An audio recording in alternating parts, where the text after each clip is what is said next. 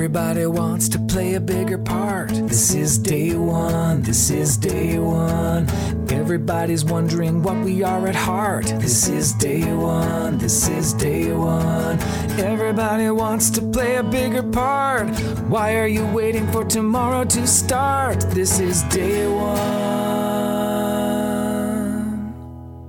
Okay, it's the Day One Leadership Podcast, and I sit today across the table from the founder, CEO, and lead designer, the triple title, founder, CEO, and lead designer at 21 Toys, which is a socially motivated toy company that has been featured in Time Magazine as shaping classrooms of the future. She is one of only 28 worldwide recipients of the Ariane de Rothschild Fellowship, and the winner of a literal arm's length list of awards and competitions, including, and this is just a sample of the many, many awards and competitions she has won, or her team has won, the Multiplicity Pitch Competition, the Imagination Catalyst Pitch Competition, the Emerging Entrepreneurs Award, the Youth Social Innovation Fund, the Agent of Change Program, and the SheEO Radical Generosity Fund. I'm thrilled to welcome creator of Things That Make People Smarter, Ilana Ben-Ari. Ilana, welcome to the Day One Leadership Podcast. Thank you for having me. Ilana, leadership is usually treated by people as something incredibly serious. You have decided that you want to change the world by making people play. Why?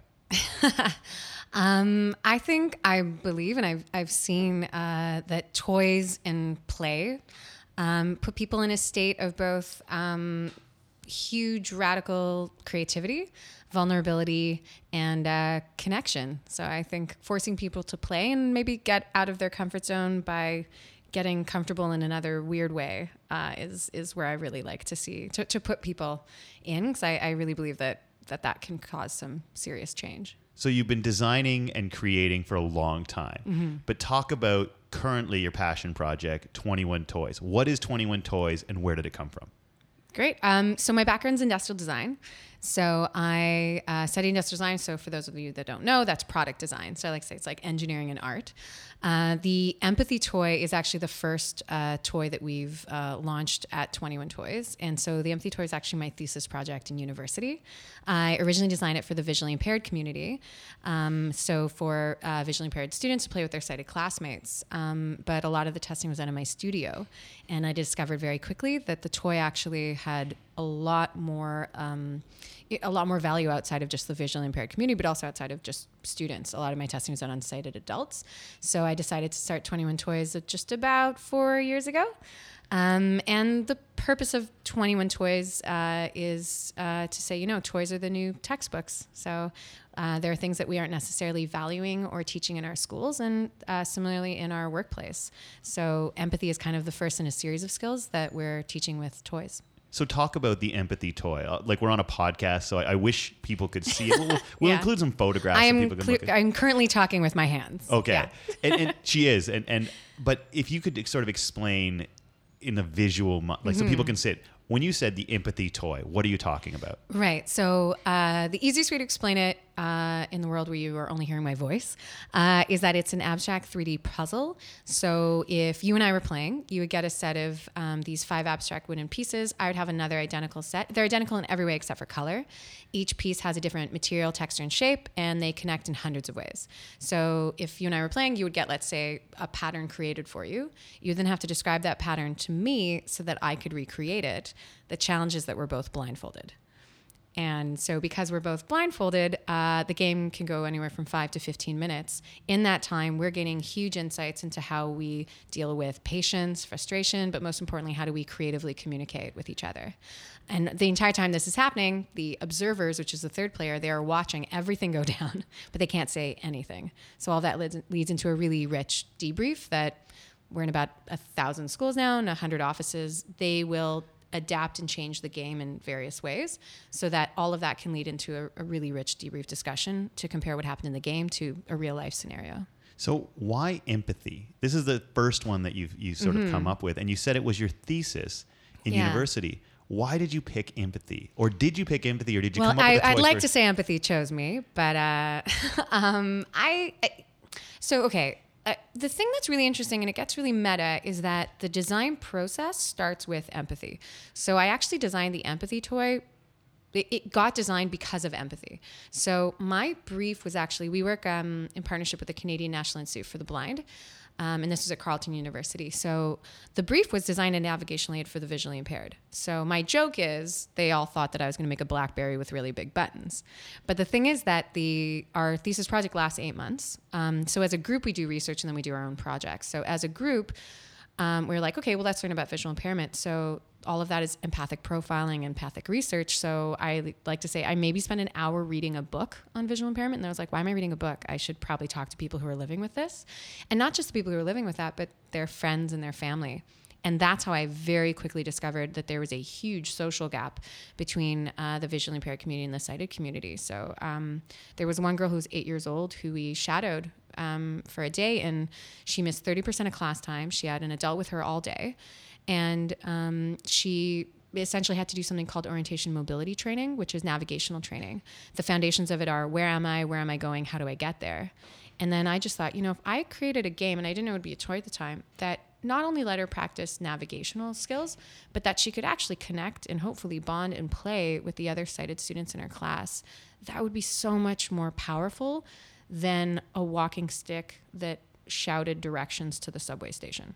Because it's a very, very different skill set. And so often we kind of rely on technology to save us, whereas human connection and communication, that is, if they have a device and the battery dies or something, they're lost. But if they can just turn to the person next to them and say, hey, I need some help, that's huge. And if the person they asked for help has had experience with the visually impaired or has empathy towards them or a shared experience, that's where you can see real change happening. So that's where I got really excited about the role of empathy and as it relates to design, really.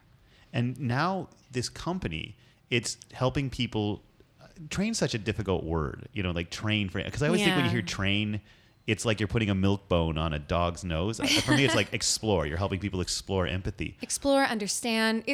Ideally, it's an empathy education, really. Why is empathy worth learning? Because you're basically going out and saying to businesses and schools, you should spend money to invest in this because it will help your people better explore or educate themselves about this concept of empathy. But someone's going to say, well, why on earth do I give a care? Right. Yeah. And honestly, starting it, I understood the value of it, but I didn't necessarily have all the language for it. And also I was skeptical. I was like, well, okay, I don't know if a school is going to get this, especially or an organization. I just like to joke when people hear empathy toy, they just assume it's like a stuffed doll in like a Kleenex box.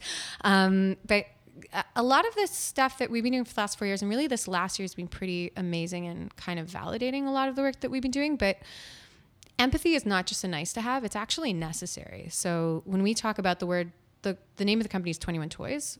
21st century skills. I mean, we all use the words innovation, creativity, collaboration, complex problem solving. Those are like the key 21st century skills, but you can't teach those with a textbook. You need to teach those with shared experience. And essentially a lot of that comes down to social and emotional skills.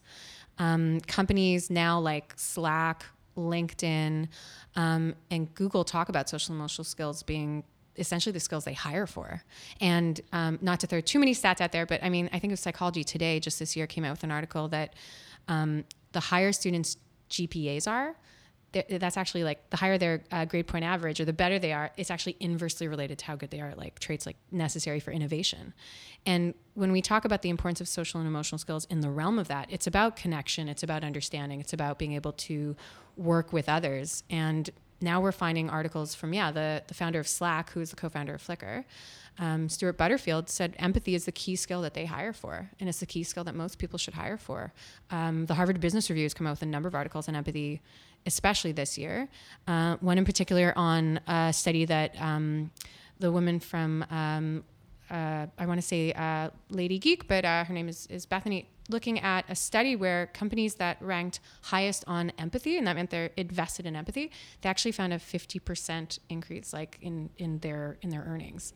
And they're finding, something like companies now are investing 20% more in empathy training. So the joke is like, we all know empathy is important, but now that we can prove that like empathy equals dollar signs, the companies are investing in it, in the training of it. And I think, anecdotally, having better teammates, people that communicate, understand each other is important, but like having a happy workplace and people who are invested in other people's happiness is so important. And so you're saying not only as a business person, if your organization invests in empathy, it's going to result in bigger dollars. As a human being, it's going to make you more effective at working with other people. It's going to make It's you, a nice side effect of also that. Yeah. on a practical level, Yeah. it makes you more employable, and it makes you better at the jobs that you do. And the crazy thing that we're finding now is that I just had a meeting with my team where we found out that people are actually using the toys in job interviews, where they are now getting candidates. And we actually started doing that because we're growing as well. And we've started hiring, building the team, getting them to actually play a 5 to 15 minute game like this. I immediately go, okay, I can't work with this person. They can't take direction from me. We've had other companies that had people, the people that were interviewing the candidates, it actually highlighted that maybe they weren't so great at actually interviews, like interviewing other people. Really? It's so fascinating. But I think like everyone knows that these traits are important. It's important to be kind and nice and thoughtful and all those things. But we like say it's going from a soft skill to a hard skill. It's not just a nice to have, it's necessary. Let's stop for a second, because a lot of my work is saying we throw words around and then we start talking about what they mean and how important they are. And we never take a break and say, wait a second, what exactly are we looking at? So you've got a company, you want to invest in empathy, you want to become a more empathetic person. So let me ask you the core question. Highly intelligent person walks up to you and says, I'm sorry, English is not my first language. This word, this empathy, could you just explain what it means in the simplest English terms possible? So let's start there, or we didn't even start there, because this is how easy it gets to skip over it. So let's pause for a second and go back and say, you are the creator, or you work with a team that has created. You're now making a company that talks about the empathy toy. What does empathy mean? How would you define that word?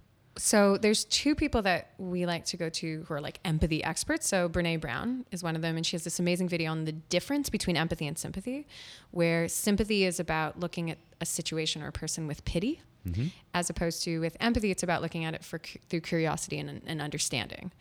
Roman Kochernik, who is actually co-founder of the School of Life, he's an empathy expert and pretty incredible. I like to use his quote. I might misquote a little bit, but what I say is empathy is really about, walking a mile in someone else's shoes, putting yourself in their position, in the imaginative act of putting yourself in someone else's shoes, and then taking that information to guide your actions. And I think that is how we look at it in the most important part, where it's about imagination, just as it is about, emotions. But all of that should influence your actions. So if you were going to finish this sentence, empathy as a value means making a commitment to what? Empathy means making a commitment. So, okay, this is going to be a run-on sentence. It's okay.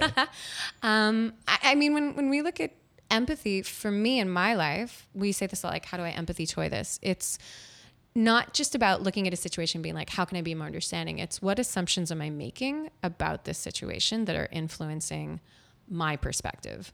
Because I have my background and my experiences that are going to influence the way that I answer this question or that I approach this project. The person I'm working with is coming with possibly a completely different background. And so what assumptions am I making about where that person's at in this conversation or in this project? It's interesting.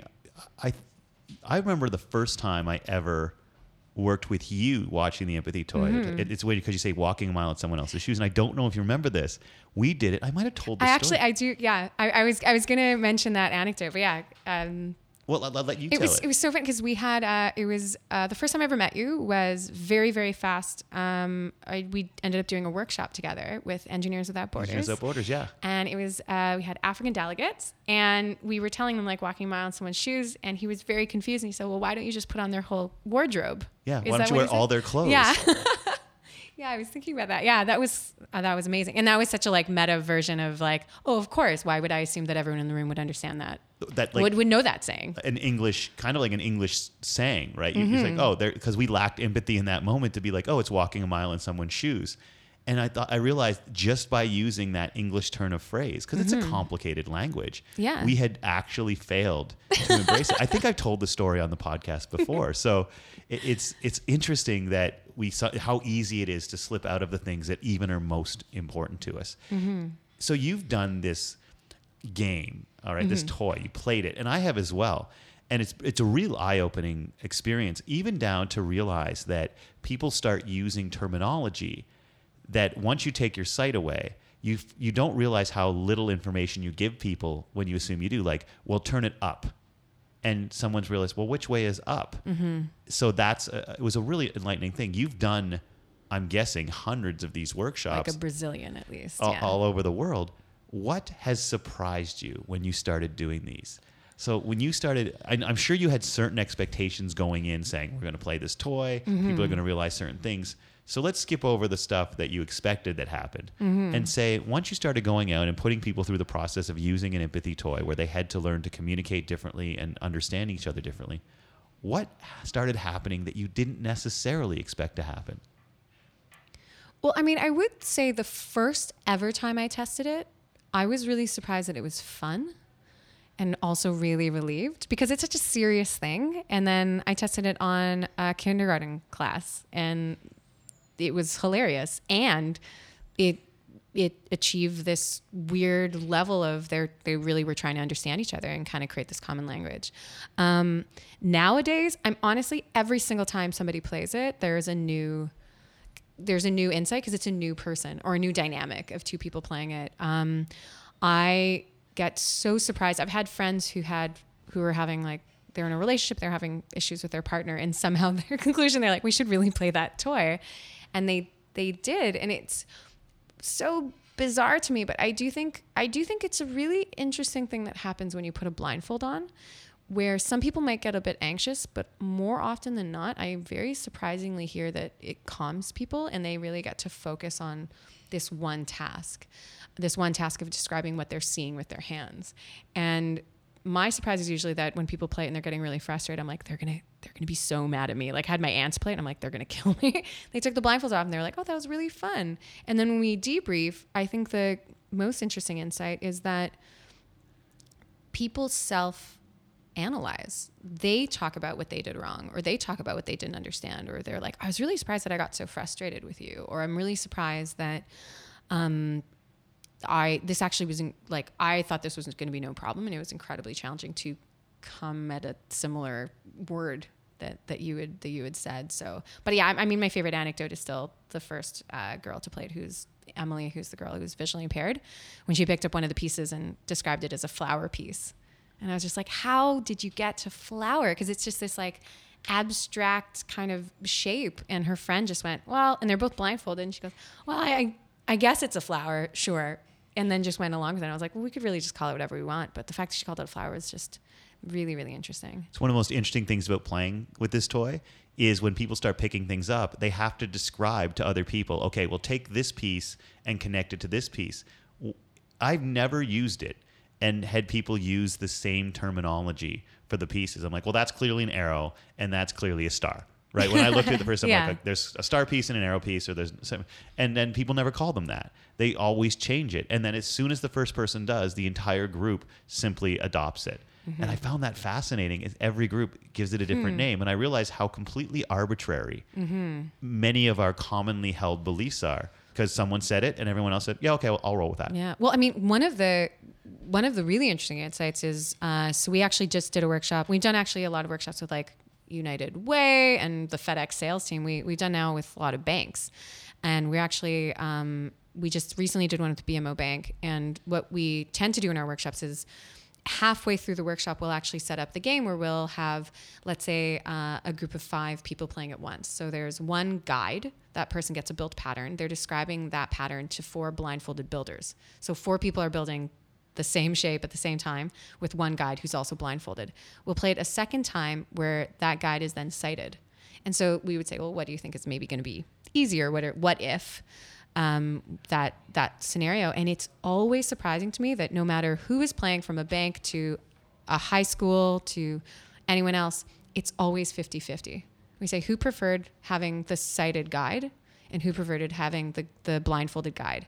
And so often we see that the sighted guide halfway through gets so frustrated because they thought, well, I can see, obviously it's going to be easier. They close their eyes so they can give better directions to the other group. But when we have the debrief, we've had a room of 70 people, and it literally looked like half the room raised their hands for, we really preferred sighted, and half the room was for blindfolded. And I think it's contextual. I think there isn't necessarily like sighted leadership or blindfolded leadership is based on the context. You don't necessarily want blindfolded leadership when the house is burning down. You know, you want one person that can see and just can like delegate. But a lot of the time it's a lot better to have a blindfolded leader. And it's odd that you described that scenario, because that's been a very interesting experience for me, because we found the same thing. You say you've got 4 people and everyone's blindfolded. It seems more difficult. And we say, okay, well, let the person in charge take off their blindfold so they can see what everyone else is doing and they can correct their mistakes. What I often find is that the individual who also assumes, oh, I want to be the leader, I want to see, I have this skill, this insight, this knowledge that everyone else on the team doesn't have now, I can see. Mm-hmm. They actually find it to be more pressure. Yeah. And I think they're like, look, I felt as if the success of the team was now entirely on my head. Well, when we all were lacking sight, we shared that responsibility, which I found to be a really interesting leadership insight. Absolutely. And even their language changes from like, yeah, this is hard, or like, how are you doing? Because they don't know, they need to check in. Whereas they can see everything. So they can just be like, okay, Joanne, left, a little to the right, move that a little. And it's a lot more robotic. It's a lot less like emotional language. Let's go back a little bit to what experiences might have led you to wanting to do this as a career. Like, you built a company based on the idea of building toys that help people learn. I don't know how you feel about the term soft skills. I'm okay with it. Are you okay with it? Yeah, why are you okay with that? Let's pause before I get to the next question, because it always makes... I don't think soft is bad. Oh, really? Yeah. I mean, the word soft, I mean, so much of the mission of the reason I started 21 Toys was just because I knew no one else was going to make this empathy toy or understand it. So I was like, well, I guess I have to make it. Like, I have to make a business so I can make more of these toys. But it's really about just saying, like, these skills are just as important. Like, we talk about STEAM instead of STEM. We talk about like math, physics, chemistry. Like, everyone understands the importance of those skills or those classes. But when we talk about soft skills, I don't think it's about changing the word soft. I think it's about acknowledging that soft is just as valuable and positive. It's really interesting. I've always struggled when people say soft skills, but I guess the problem isn't that things are called soft. The problem is that we assume soft isn't as good as hard. Which is the same thing with people say it's not an empathy toy, it's a communication tool. And I go, oh, right. Okay. So my purpose is to really elevate the value of communication tools. I'm like, I'm not backing down on the word toys, because I also think toys is just as much devalued. I'm doubling down on the word toys as much as we are with terms like soft skills. You once gave a speech called "School is a Poorly Designed Game." Why do you say that? Okay. Well, I mean, I like to joke that a lot of the reasons why I started this company that's, questioning, maybe it started from questioning, what we're teaching, is because I was a really good student. Like, I grew up in Winnipeg, Manitoba, and I'm very proud of that. But growing up, I needed to get out of there. And I found out very quickly that my only way out of, to explore the world and study outside of Winnipeg was to get a full scholarship. Like, we didn't have the means otherwise. So I worked really, really, really hard at school, and I got a full scholarship, and I got to Carleton and Ottawa. And I very quickly realized being good at school had so little to do with being good at life. And it was very disappointing. And I think that kind of put me on this path of going, well, what are we teaching? And what am I spending full time from the age of 6 until at least, 17? What am I learning? Like, what is it that I'm not just learning, but what am I learning actively in terms of my classes? But what lessons am I learning just from the leadership of the adults and the authority figures in my life? Now, is it a game if no one's having any fun? Because you say school's a poorly designed game. Right. Is school a game? Right. Okay. So for the game part, sorry, whenever we talk about high school, I get like getting flashbacks. Yeah, I think so much of the way that it's designed anywhere from tests. So I like to, in the talk, I compared test scores to essentially currency. So A students are at kind of the top level and F students are at the bottom, and like your marks are your currency. And it's a very clear, very like specific, you get good marks, you do well, you'll succeed, you'll have a great life. And like, not only is that not correct, but that's like a really bad game. Like that doesn't allow for any messiness. It doesn't allow for iteration. It doesn't allow for prototyping. It doesn't allow for the fact that you might be really good at math and art. And just cause, and that was my dilemma. Like art just seemed like a throwaway course. So you're just tallying up marks and okay, what will get me to the next level? And it's not, I don't think it's a well design game for like so many reasons, apart from the fact that it's just really disconnected from what we actually should be teaching and instilling. It's just not as fun. Iteration and messiness. I like that. There's no room for iteration and messiness, which is possibly another way you can talk about iteration and messiness is failure. Absolutely. Which is the next thing, because it's funny, you call 21 toys, and we've only talked about one. My joke is that the 2 is silent at the moment. We're a one toy company, but yes, we are called 21 toys. Is it because 21st century? It's for 21st century. A lot of people think it's because we'll have 21 toys. So I mean, I know what the next 9 are going to be.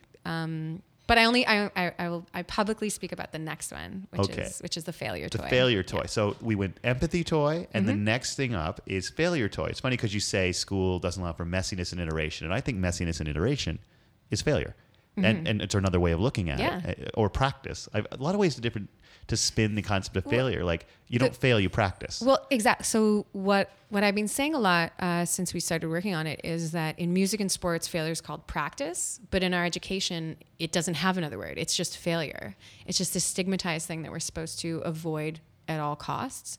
It's incredibly success focused in terms of the way that we look at school. It's about getting 10 out of 10. 2 out of 10 is bad. And I think what we need to be doing right now is practicing failure education instead of failure abstinence, which is what we're doing right now. Failure abstinence. Yeah. So I've written about it a bit, and I haven't be going into more detail in it as we launch the toy. But the idea is that because we're not teaching it, no one's talking about it. So we're pretending like it's not happening, but it's happening, and it's a totally normal part of your growth and your development and the way that you grow. And because we're not teaching it, then some people are doing fine, but some people are suffering in silence. And the fear is that if we start teaching failure, everyone's going to start failing all over the place and having unprotected failure. But what I'm really looking at is like, let's stop talking about failure abstinence and let's talk about what failure looks like. It's normal. It's going to happen to all of us at some point. So let's talk about better ways of failing. Let's talk about how we deal with failure, and we deal with failure, especially in the context of other people and group work and all of those things, so that we can have like little mini failure opportunities so we can get better at it. Because I don't think anyone's getting out of here without failing at some point. Because people are going to fail anyway. So we might as well prepare them to have safe. I love that. I've never thought of that analogy. It's just like, look, kids are going to fail anyway, no matter what we say. So we should at least prepare them to do it safely, and then it won't cause them. I've never thought of that. So the failure toy. Can you tell us a little bit? As I know it's like, but like, it's a secret still, kind of. Yeah. But what are you hoping to accomplish with it? Let's go there. You don't have to tell us details, but. Well, I'm so excited. I cannot wait. I love empathy. We talk about empathy a lot, but I'm excited to talk about failure, because much like the empathy toy, and so they're all kind of going to be cousins to each other. So the failure toy will be a cousin to the empathy toy. So at which point the analogy we were just using falls apart. No. So in the way, when I mean cousins, I mean it's going to be abstract, physical, tangible pieces. So you play with them. It will be played. It will be collaborative. So it's the idea of it is to explore what failure looks like in a smaller scale in a group, essentially. So there's both an encouraging of risk taking, getting out of your comfort zone, prototyping and iterating to get to quote unquote the goal of the toy. The entire time that is happening, there's a certain level of assessment, and they are seeing the other players judging their decisions while they are being played. We're still playing around with how intense or not intense that is. But what I'm so excited is about a part of the failure toy. A really key part of it is that there's going to be limits to how and when you can communicate. And what I'm hoping is that there will be a certain tokens that extend beyond the game. So there's a token in the game that we're still prototyping how and when it comes into play, but it allows you, or it hopes that you talk about what went wrong. And what I'm so excited about is that this chip or this token can then leave that 3-hour workshop, 90-minute or whatever, and it can enter the office of the person in charge of that organization, who, when someone sits down and talks to them about how a project's going, they give them that token. They go, this is me telling you, we can talk about what went wrong. Like, let's make sure that we design for failure when we enter this project, or when we enter this next new phase where we don't know what's going to happen. We need to design for feedback. We need to design for we need to design to create that space that we are expecting that something will go wrong. The surprise for me should be that nothing went wrong. That's weird. What I should be expecting is that every week something went wrong, and let's talk about it. It's interesting because this is toys. That's what you're building. You can't just talk about these ideas. You actually have to do it. You play with them. And you buy into this in your company here as well, because if you come into the office of 21 Toys, there is a giant swing in the middle, like an actual big ass swing. Which we installed and then asked permission for. Failure, iterate, try it, right? And it's got a Dr. Seuss quote, like carved into it. Fun is good. We did that. Yeah. So let's say there are business owners, CEOs, managers listening to this podcast. How are some ways they can better infuse play into their workplaces? That's a great question. So I think play doesn't have to mean having, Legos on the table. But I think, and we try to do this, anything from, we try every other Friday to do a games, not even night, but about 4:00. Everybody packs up and then we play a board game, or we play other kind of, someone will bring that in. It's really important. I mean, for us, obviously part of that is research. The other part is just, it's a great way to just unwind and, see how everyone's doing, checking in. Obviously the office swing is something I never stop talking about. It's amazing, not only because it's there, but because throughout the day we're in a co-working space. Various people just walk into our office. Like, it's an open concept office, but you're definitely entering into our zone with headphones on. They may or may not acknowledge us and just sit on the swing, and they're just taking a swing break. I think obviously my background is design, so that's my bias, but designing a space that allows for play is so important. Anything from like really beautiful big tables that encourage people to sit together, to whiteboards everywhere, to knowing where the kitchen and where the coffee machine is placed. I think a well-designed kitchen is really, really important for collaboration and innovation, because you're working really hard and you're focusing on a problem. It's when you take a break and get a coffee and stand next to somebody else from another department who suddenly is like, hey, how's it going? Oh, what are you working on? Oh, I'm really struggling with this. And then suddenly you get this insight. And that's that moment of breaking from flow. And when you're still you're coming down from that really intense thinking, that's where a lot of the breakthroughs happen. And so I think if you design play into that, anything from, drinking coffee or, other eating or games or something where you catch someone at that moment and you design for it, I think that can make huge, huge differences. And as an aside, just for anyone out there who's stressed out, I'm 39 years old, and about a week ago, 2 weeks, I guess, not having a great go of it, I was walking home with a friend, and she's like, let's go swing on those swings. And I, honest to God, don't remember the last time I was on a swing. And I went and did it. And if you're stressed out, the next time you see swings, or if you got kids and you take them to get on the swings. This sounds so goofy, but it's super. I call it my mood swing. Like, we've had samples coming in and I'm like, I hope these are good because we've already paid for them. And this is like, and I had that box on my desk for maybe 2 hours and I was like, I'm going to take a swing. And so I just like swung a bit and I was like, okay, everything's fine. And I opened up that sample. It's a game changer. And I know it sounds weird, folks, especially because we might have VPs and CEOs and whatever listening to this. The next time you see a swing, do it. It really genuinely was like a great reset, and I would have laughed at that. It's one of those things where I'm like, oh sure, say it in a speech, but who does it? It really is something. I'll say that. So it's the Day One podcast, and we're going to get into your back to day one, but let's go even a little. I always say the first day of high school is day one, just so people can get a common concept. But let's for you go a little earlier before we get to that. Your mom rewrote children's books, because I think this really informs a lot of the person I know you to be. Yeah. Your mom actually rewrote children's books for you growing up.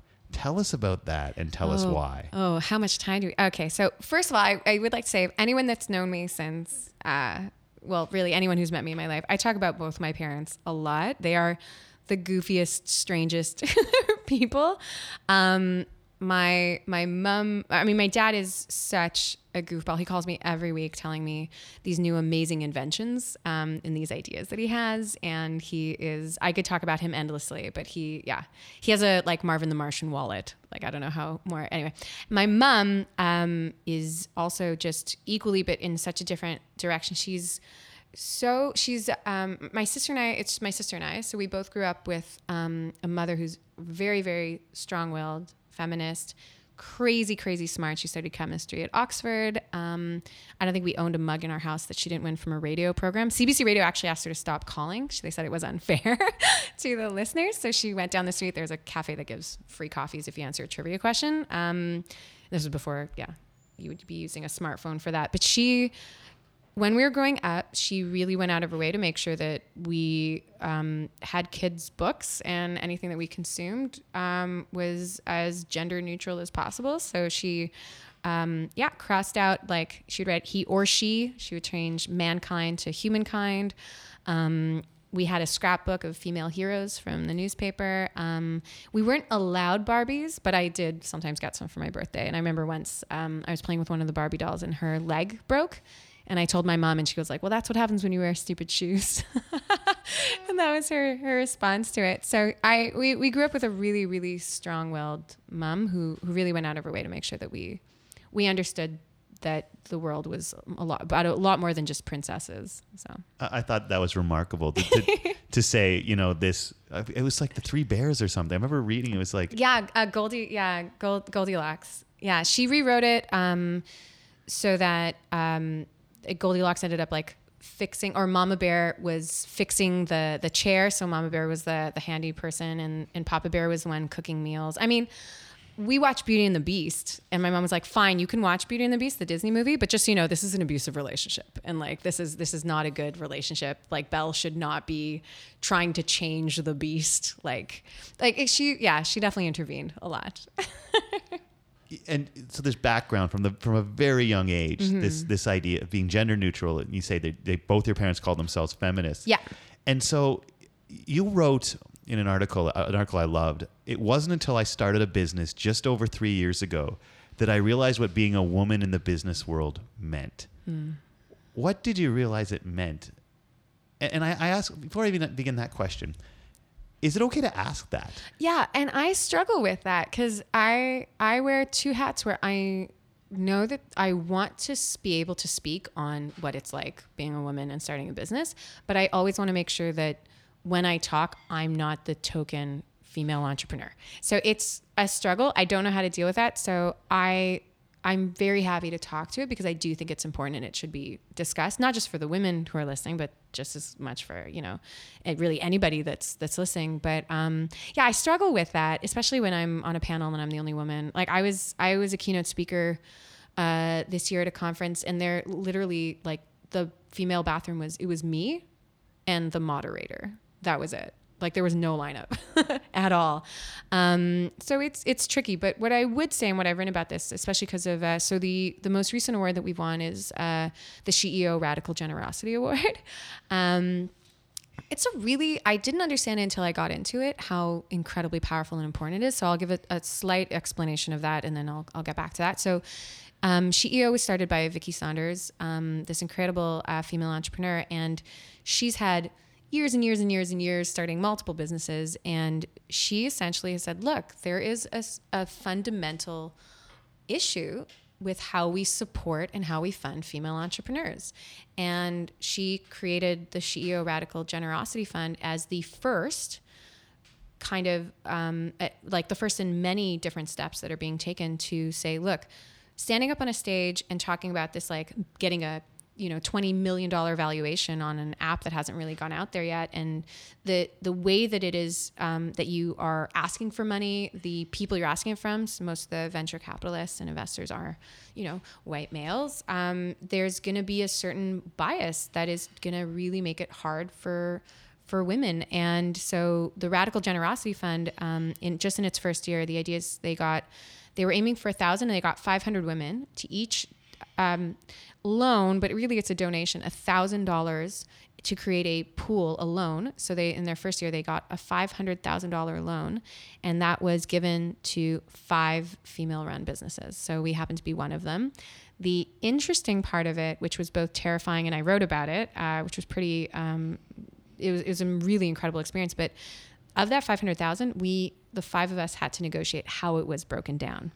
And so there is a scenario where 4 women walk away with $1 and 1 person walks away with the rest. But what was so incredible, and I like to say collaboration is the new competition, I think it was modeled there, because we didn't go in kicking and fighting. We went off. We were strangers on Friday, and by Sunday we were negotiating. And it was done through the idea that it wasn't a success if we didn't all leave that room getting what we needed to grow our businesses. So that was not a short description, but it was a really, really incredible experience.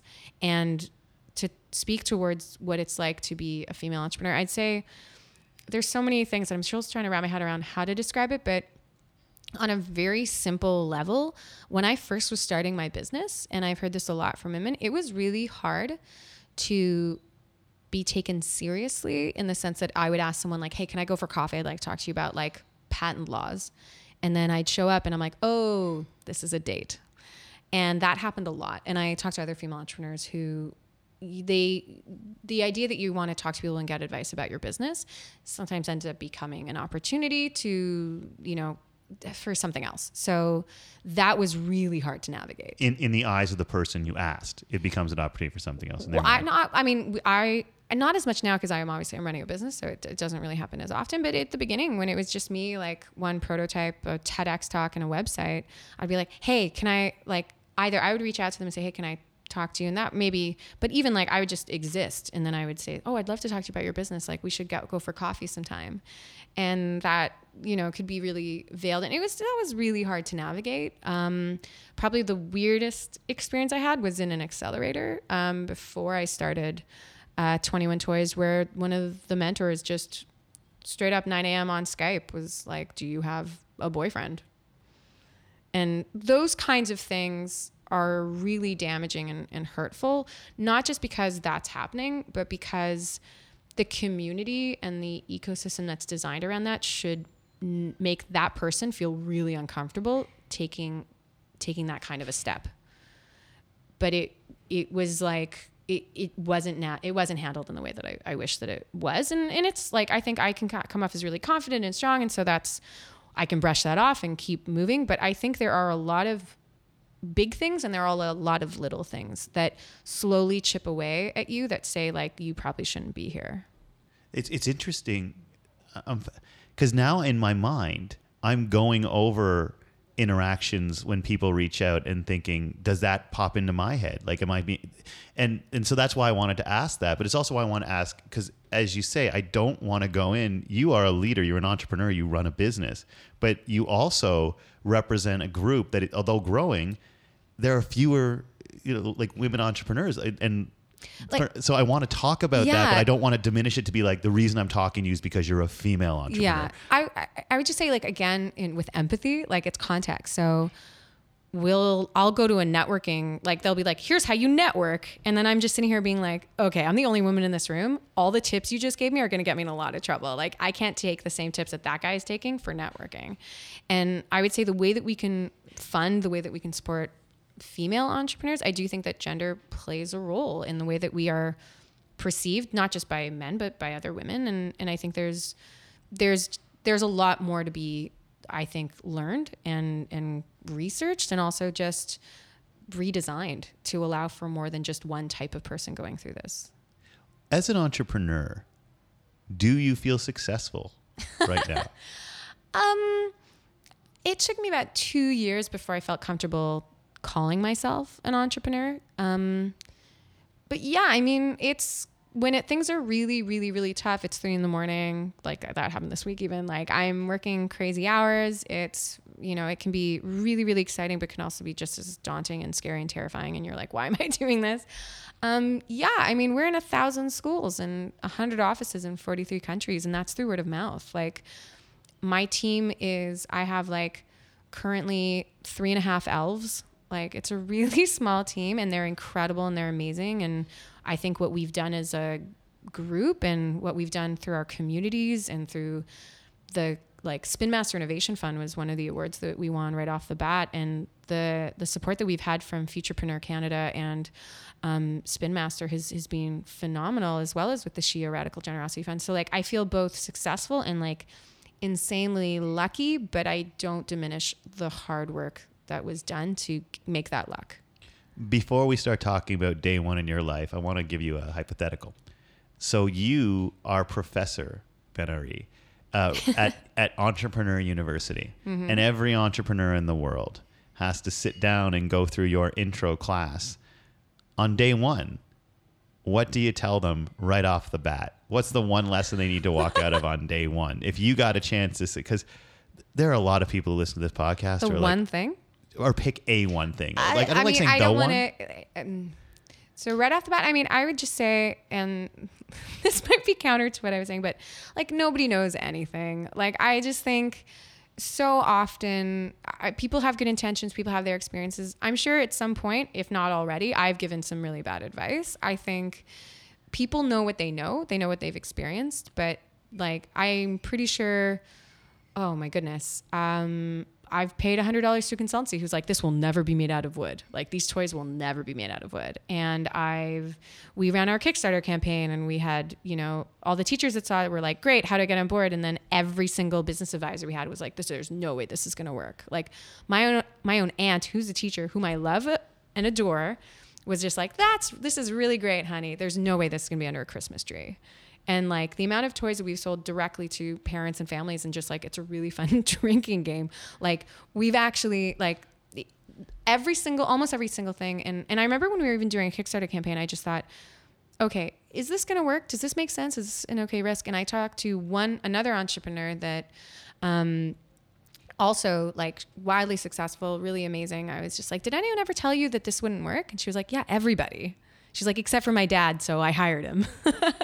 And I was just like, that's amazing. And so when I say like nobody knows anything, I think what's important is to talk to a lot of people, but at the end of the day, if it's worth it to try it, and to allow yourself to prove others wrong. Because it's really easy when something's working to go, oh yeah, of course that works. So how about day one? It's your first day of high school. You get to sit down across from that, I guess, 13-year-old version of Alana. Although, did you go to high school at like 11 years of age or something? Like No, I was 13. I actually, it was a really big year because I grew up in the north end of Winnipeg. And then I at the age of 13 went into, junior high school, and it was a different school with very, very, very high expectations and double the workload. Really? Yeah, it was really intense. So you're sitting like we are right now, and and you get to talk to that version of you. And besides, like what I've said, that most people have said is like, well, they tell them to not wear that, whatever they're wearing. But what would you give? What are 3 things about the world that you've learned between that day and now that you would want to share with that version of Alana on day one? I think looking back, there are a few things that I want to offer in terms of support, but I do think that I accidentally did a few things right. Like I was not popular. I came to Canada, I was 6, so I didn't have an accent by the time I was 13, but I definitely, like, everyone in my family is from somewhere else in the world. And so I've kind of got that immigrant kind of mentality, that outsider feeling. And I definitely felt that in high school. And I think I would just say, like, being weird is okay. And it's kind of great that you were weird and kind of did your own thing. Like I remember, like, the first week of high school, I like sussed it out and I was like, okay, cool. I am not popular. I was like, and I'd gone into high school. I knew 1 or 2 of the students who got to this new school, and I was just like, oh, they're going to be my friends. And then I very quickly were like, oh, they're really cool and beautiful. And like, maybe this, let's see. So I actually did an experiment. Such a weird kid. I did experiments where we went for lunch 3 times. Then I was like, I'm going to just not go to lunch. And if they ask me, hey, why weren't you at lunch? Then I'll know that they want me to continue being their friend. Cause I just literally just was like a very like the pecking order. I was not one of the cool kids. And I was like, if they ask me, then I'll know that they want to be my friend. But if they don't ask me, it's cool. Don't worry about it. I'll do my own thing. The last thing I want to be is that person who's in that friend group where they're all like, oh, can you believe that she's sitting with us? And so I skipped on lunch and they didn't ask me why I wasn't at lunch. And I was like, cool, that's great. No problem. Like I'm good. And I think a lot of that came with the fact that I was never a bully except for a 2-month period in grade 6, right before I turned 13. And it was a bullying scenario where like me and my best friend, actually, we were just mostly honing our like humor, like our joking ability. And we unfortunately took it out on one student. And we had a teacher intervene very quickly after 2 months, and we all sat in a circle, and it was all the girls in the classroom, and we talked about feelings and emotions, and everybody kind of told their stories of bullying. And it wasn't until I started talking about it wasn't even that. I knew that I needed to apologize to that student. And I didn't know that she had heard any of the things that we had said. That was in my head, in my like grade, like 12-year-old head. I was like, well, she's not hearing it. Who's it hurting? And then she'd heard it. So I was like, okay, I should apologize. So I sat down, I started apologizing to her. And as I apologized to her and was describing like, I'm sorry for doing this. It probably made you feel like this. It really was my first like empathy experience where I just thought like, wow, that's really awful. And I think that experience, and I was bullied also much younger, but I was quite young when I was bullied. I took that experience, and then I remember through high school, I was really nice. Like I wasn't popular, but I definitely ended up having a lot of friends. We made a group of not popular friends, and we were awesome. And like, they're still my best friends today, and like just really amazing, wonderful people. But if we had people from the high school who otherwise were necessarily like outcasts or had certain delays or social issues that meant that they didn't really have any friends, I made it very clear in my friend group. I'm like, we don't say no to anybody who wants to have lunch with us. Cause like, who cares? Like, they're going to sit next to us. It's so much worse for them to have to sit on their own. And like my friends, a lot of them are just kind of like, oh, that's really lame. But I really stuck to that. It was really important to me. So I would go back and be like, hey, it's cool. Like, keep doing that. That's amazing. Yeah, well, I've had to do a lot of reflecting on it because I was just like, well, where did this come from?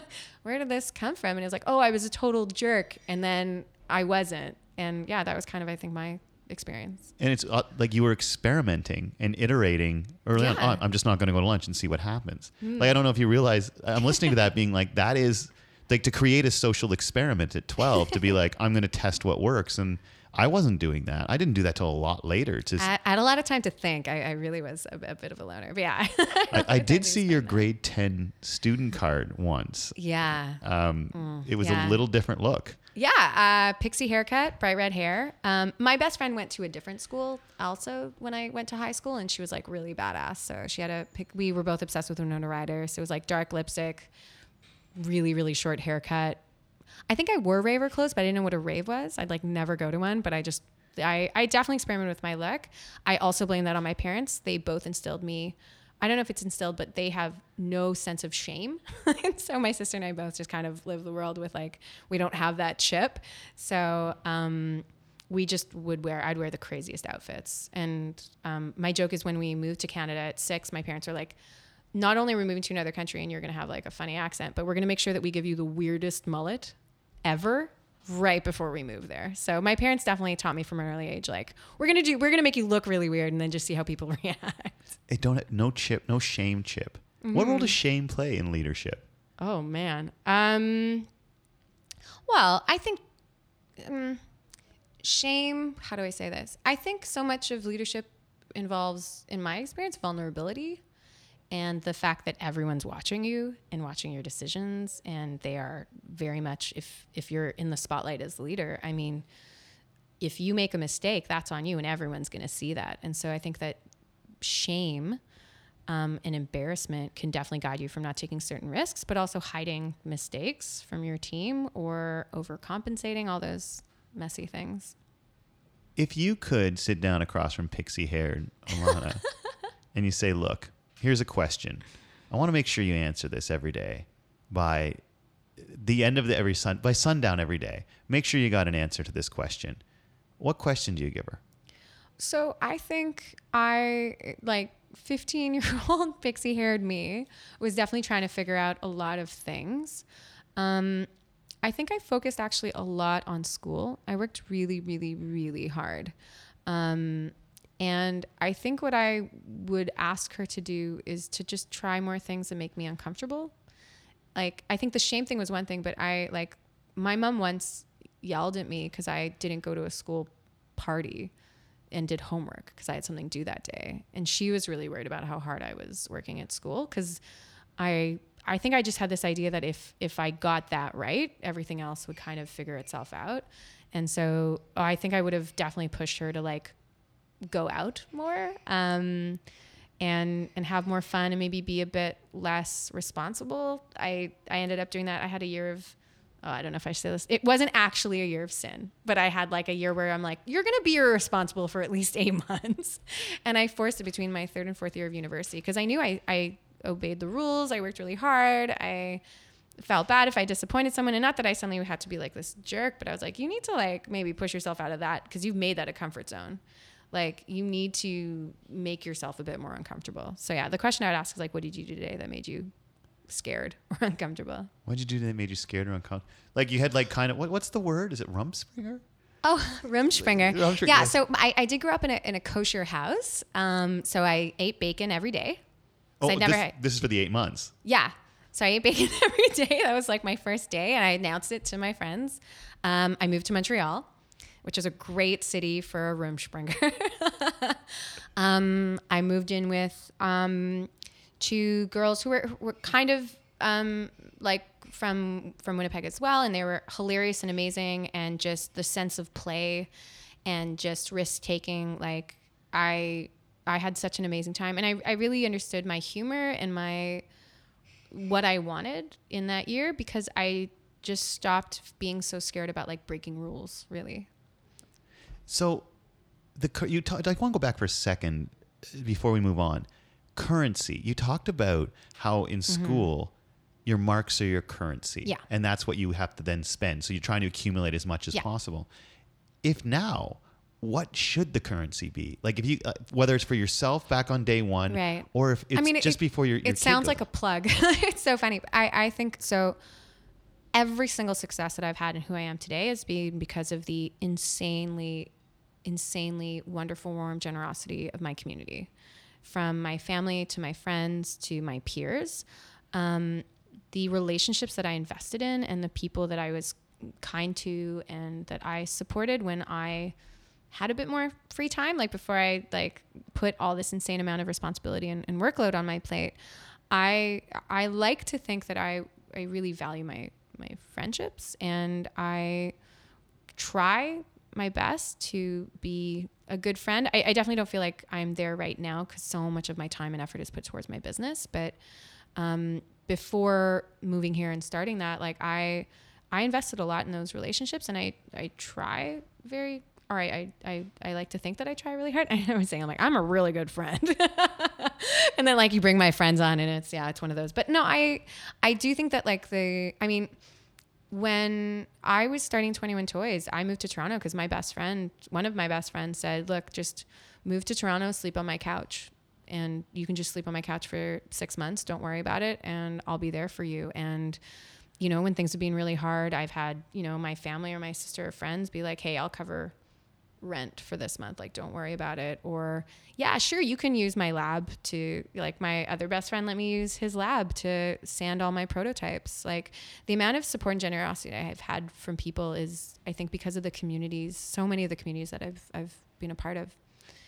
Do you feel like the work you're putting into this company is keeping you from being in some ways the person you want to be? Because I know how much it can consume you to run a company. It sounded there like you're just like friends are so important, but I recognize that right now maybe I'm not. Do you feel as if the values that you use to drive you as a businesswoman are different than the values that drive you as a person, and that being a businesswoman and an entrepreneur is getting in the way of the I don't think it affects my values. I think it affects my time. So a lot of the time people say like, oh, you're starting a business. You really need to learn like time management. I was like, no, it's guilt management.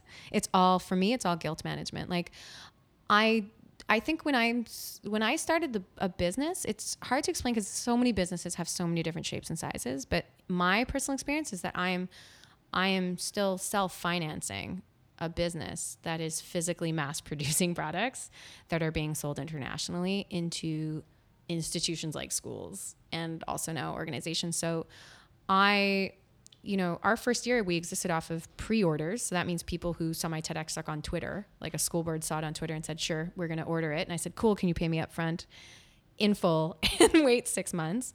And then we won the Youth Social Innovation Capital Fund, which was a $10,000 loan.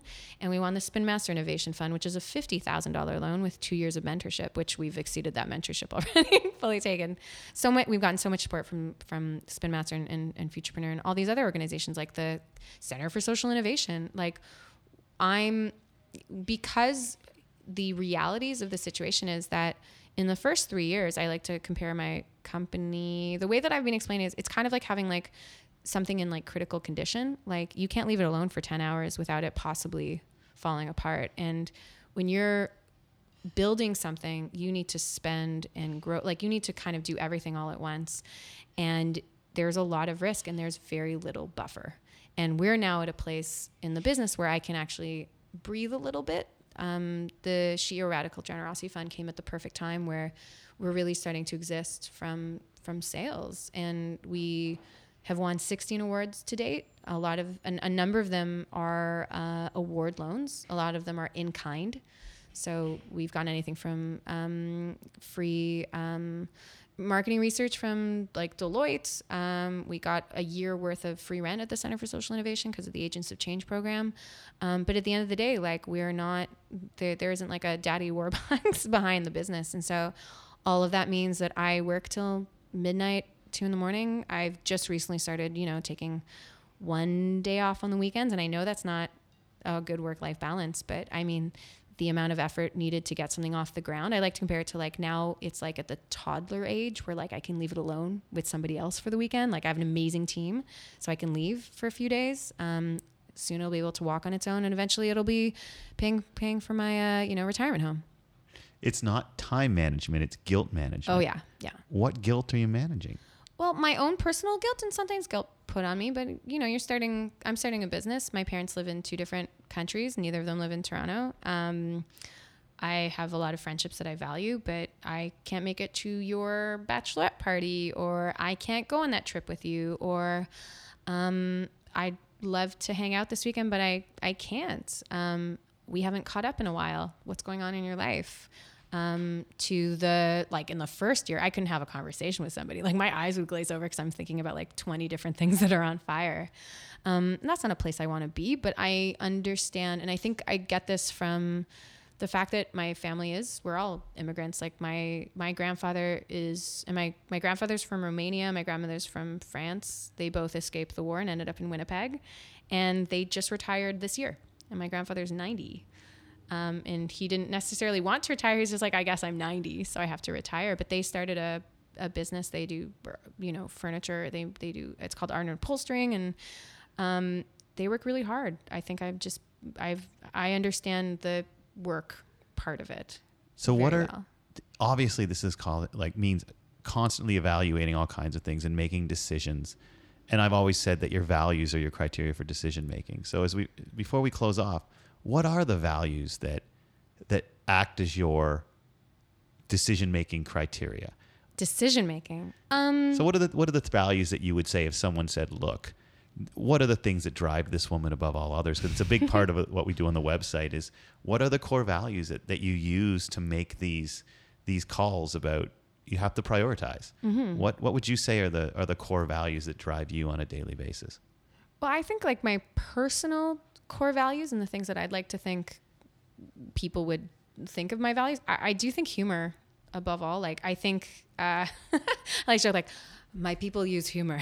Like it's how we deal with pain and survival. But I think humor is so interesting, and I don't nearly understand it enough, but I think humor is creativity, play, connection. It's like connection on a human level. I think humor is so important. I think it helps with difficult conversations. I think it helps with stress management. I think it's really important in like taking what someone told you and then mixing it up and twisting it up into a pretzel and throwing it back at them. I love humor. I think the other one, definitely community. Like I grew up on like a socialist commune for my first 6 years. And I think it really put the value of not just doing something on your own, but understanding that like just for a fulfilling life, I need that at least. Like I've also been like, I live with a lot of people. I mean, when I first started 21 Toys, when I first quit my job and decided to start a toy company, I moved in with circus performers and I lived with like 6 circus performers and it was amazing. And like, that was an amazing community. And I talk about it all the time. Like any opportunity to talk about the fact that I live with circus performers, I will put into a conversation. And then I lived with entrepreneurs when I moved to Toronto, and it's so fulfilling and exciting, and they're the ones who are there at midnight when I'm coming home and I'm like, oh my God, can you believe my day? So that's a core value, but that's because I fully use it and need it. And I do think the last one is just kindness. Like I talked to another entrepreneur, actually. She's one of my like design idols, and we were joking that we've both given talks at like alumni, whatever, at like I went to my alma mater, I went back to Carleton, and it was alumni night, and like I had like 10 tips to start a business. And my last one was just like, don't be a jerk. And that was it. It was just like, yeah, just don't be a jerk. Like you got to be really, really, really talented to be a jerk, because you're going to have a really hard time, not just working with other people, but having people recommend you to other people. And also like, it's harder to maybe not be a jerk sometimes, but just like, don't be a jerk. Yeah. It's odd you say.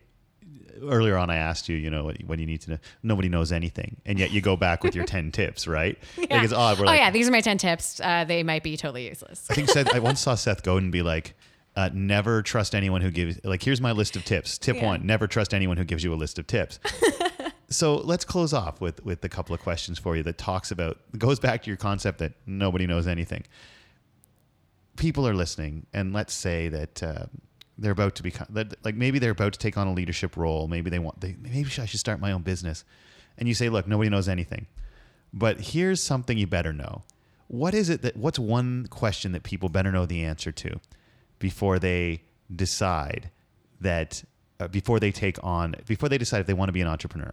Let's go from there. What's one question they better know the answer to? Like, we know there's an awful lot you don't, but is there anything they better know before they engage? They take off on this voyage. Well, I'm going to break your rule.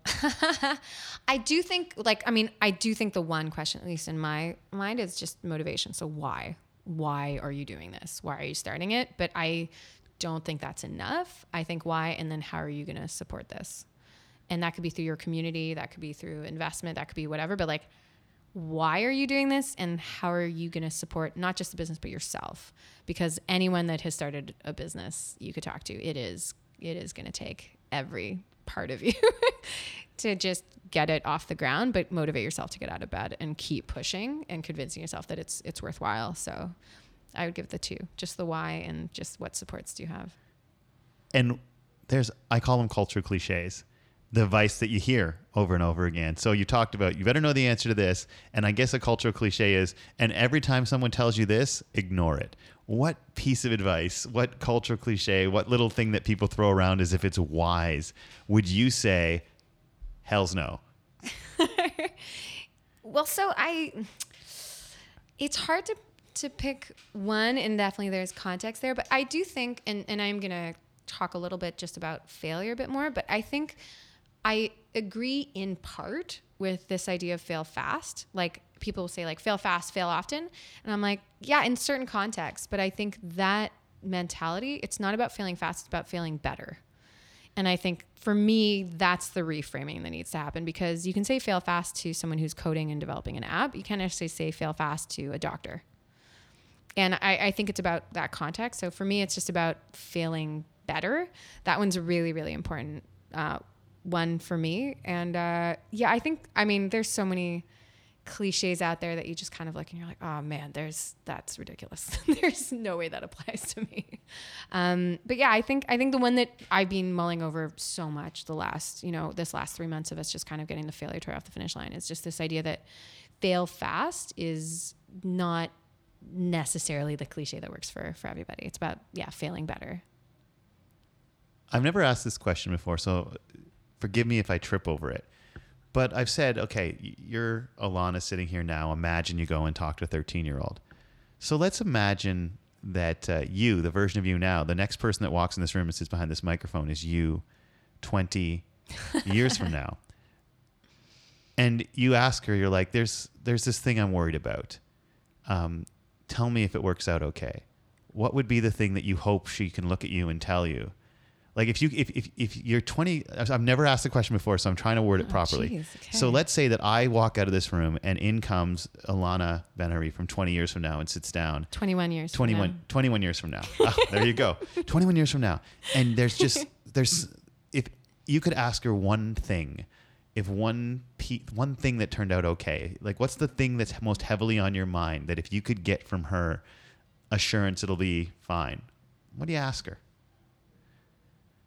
What's the number one thing you'd like to know from the person 21 years from now? I think the question would be, did you build something that really made a difference, but not just being like, oh, did you use the empathy toy and did it? And we have amazing stories about schools that have been transformed, and we were just in Winnipeg with the mayor of Winnipeg talking about it. But I think what's been so amazing on this journey is that we're not just mass producing a toy.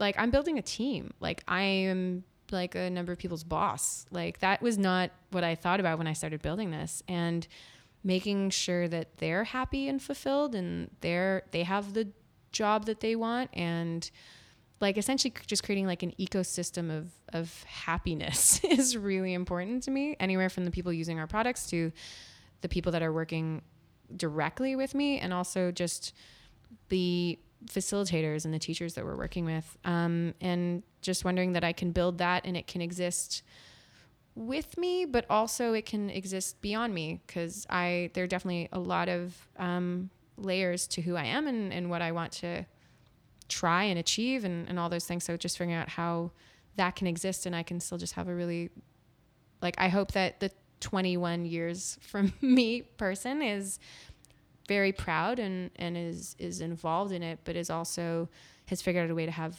a lot of fun and joy in their life. If you could look at her and say, please tell me this one thing didn't happen, what would that one thing be? Something I don't want to happen. Yeah, if you can be look, I don't need to know anything about the future. Just tell me. Well, can I change it to the one thing, the one thing that I really need, really, really hope that she will have made is, I really, really just, my idea of success is having a kitchen that can hold 20 people with a backyard that then goes to a 15, maybe 20 person sauna. And that is just, I make dinner for my group of friends every Friday night, because I used to do that. And my idea of my success is on the company end, but really it's connecting with my friends and my community in this communal space where we are eating and drinking and schwitzing. It's that has always, that to me is my okay, we're getting there. That's 21 years for me, that person with this fabulous sauna in their backyard and all these friends who are just completely full of food and wine. And with that thought, we will wrap up this week's edition of the Day One Leadership Podcast. I hope that you've enjoyed my conversation with Alana Ben-Ari of 21 Toys as much as I did. And you know what? I had such a blast talking to Alana. We chatted for a while after the recorder or the official interview was over, I guess. And I asked her, hey, if you weren't doing 21 Toys, what do you think would keep you busy? And if you ever wanted to know what it was like to talk to someone with entrepreneurship in their DNA, I wanted to share with you a little clip of her response when I said, so, if it wasn't 21 Toys, what would it be? Here's a little insight. Anyway, other things outside of 21 Toys, I don't know, I own the URL Guilt and Gold, which is a side project of $1 million ideas I feel guilty spending any time on. So Guilt and Gold originally was supposed to be a religious jewelry line business I wanted to start. But instead it'll be a blog, for $1 million ideas. Yeah, the schwitzcarlton.com. So it's a sauna club for entrepreneurs to kind of like sit down and talk about their days and their feelings and all that and connect and sweat it out in a sauna. I also own 3vitro.com, which is a really weird one. That's about 3D printing in vitro babies. At like 3 months, 6 months, and 9 months. And so you can actually see a 3D printing of your baby before it's being born, but it will be delivered by a drone dressed as a stork. 3Vitro. I also own stinkyoga.com. Get the body, not the odor. Sometimes when I get really excited, I just buy URLs for ideas I'll deal with later. But yeah, I mean, my cousin, I don't own this URL, so someone else can get it, but Synagoggles. So those are goggles you wear in synagogue. So it just looks like you're awake, but you're sleeping. And I've got a draft of them somewhere, but I own a lot of URLs. Yeah. So if you're an entrepreneur out there, it's often in your blood and you can't get rid of it.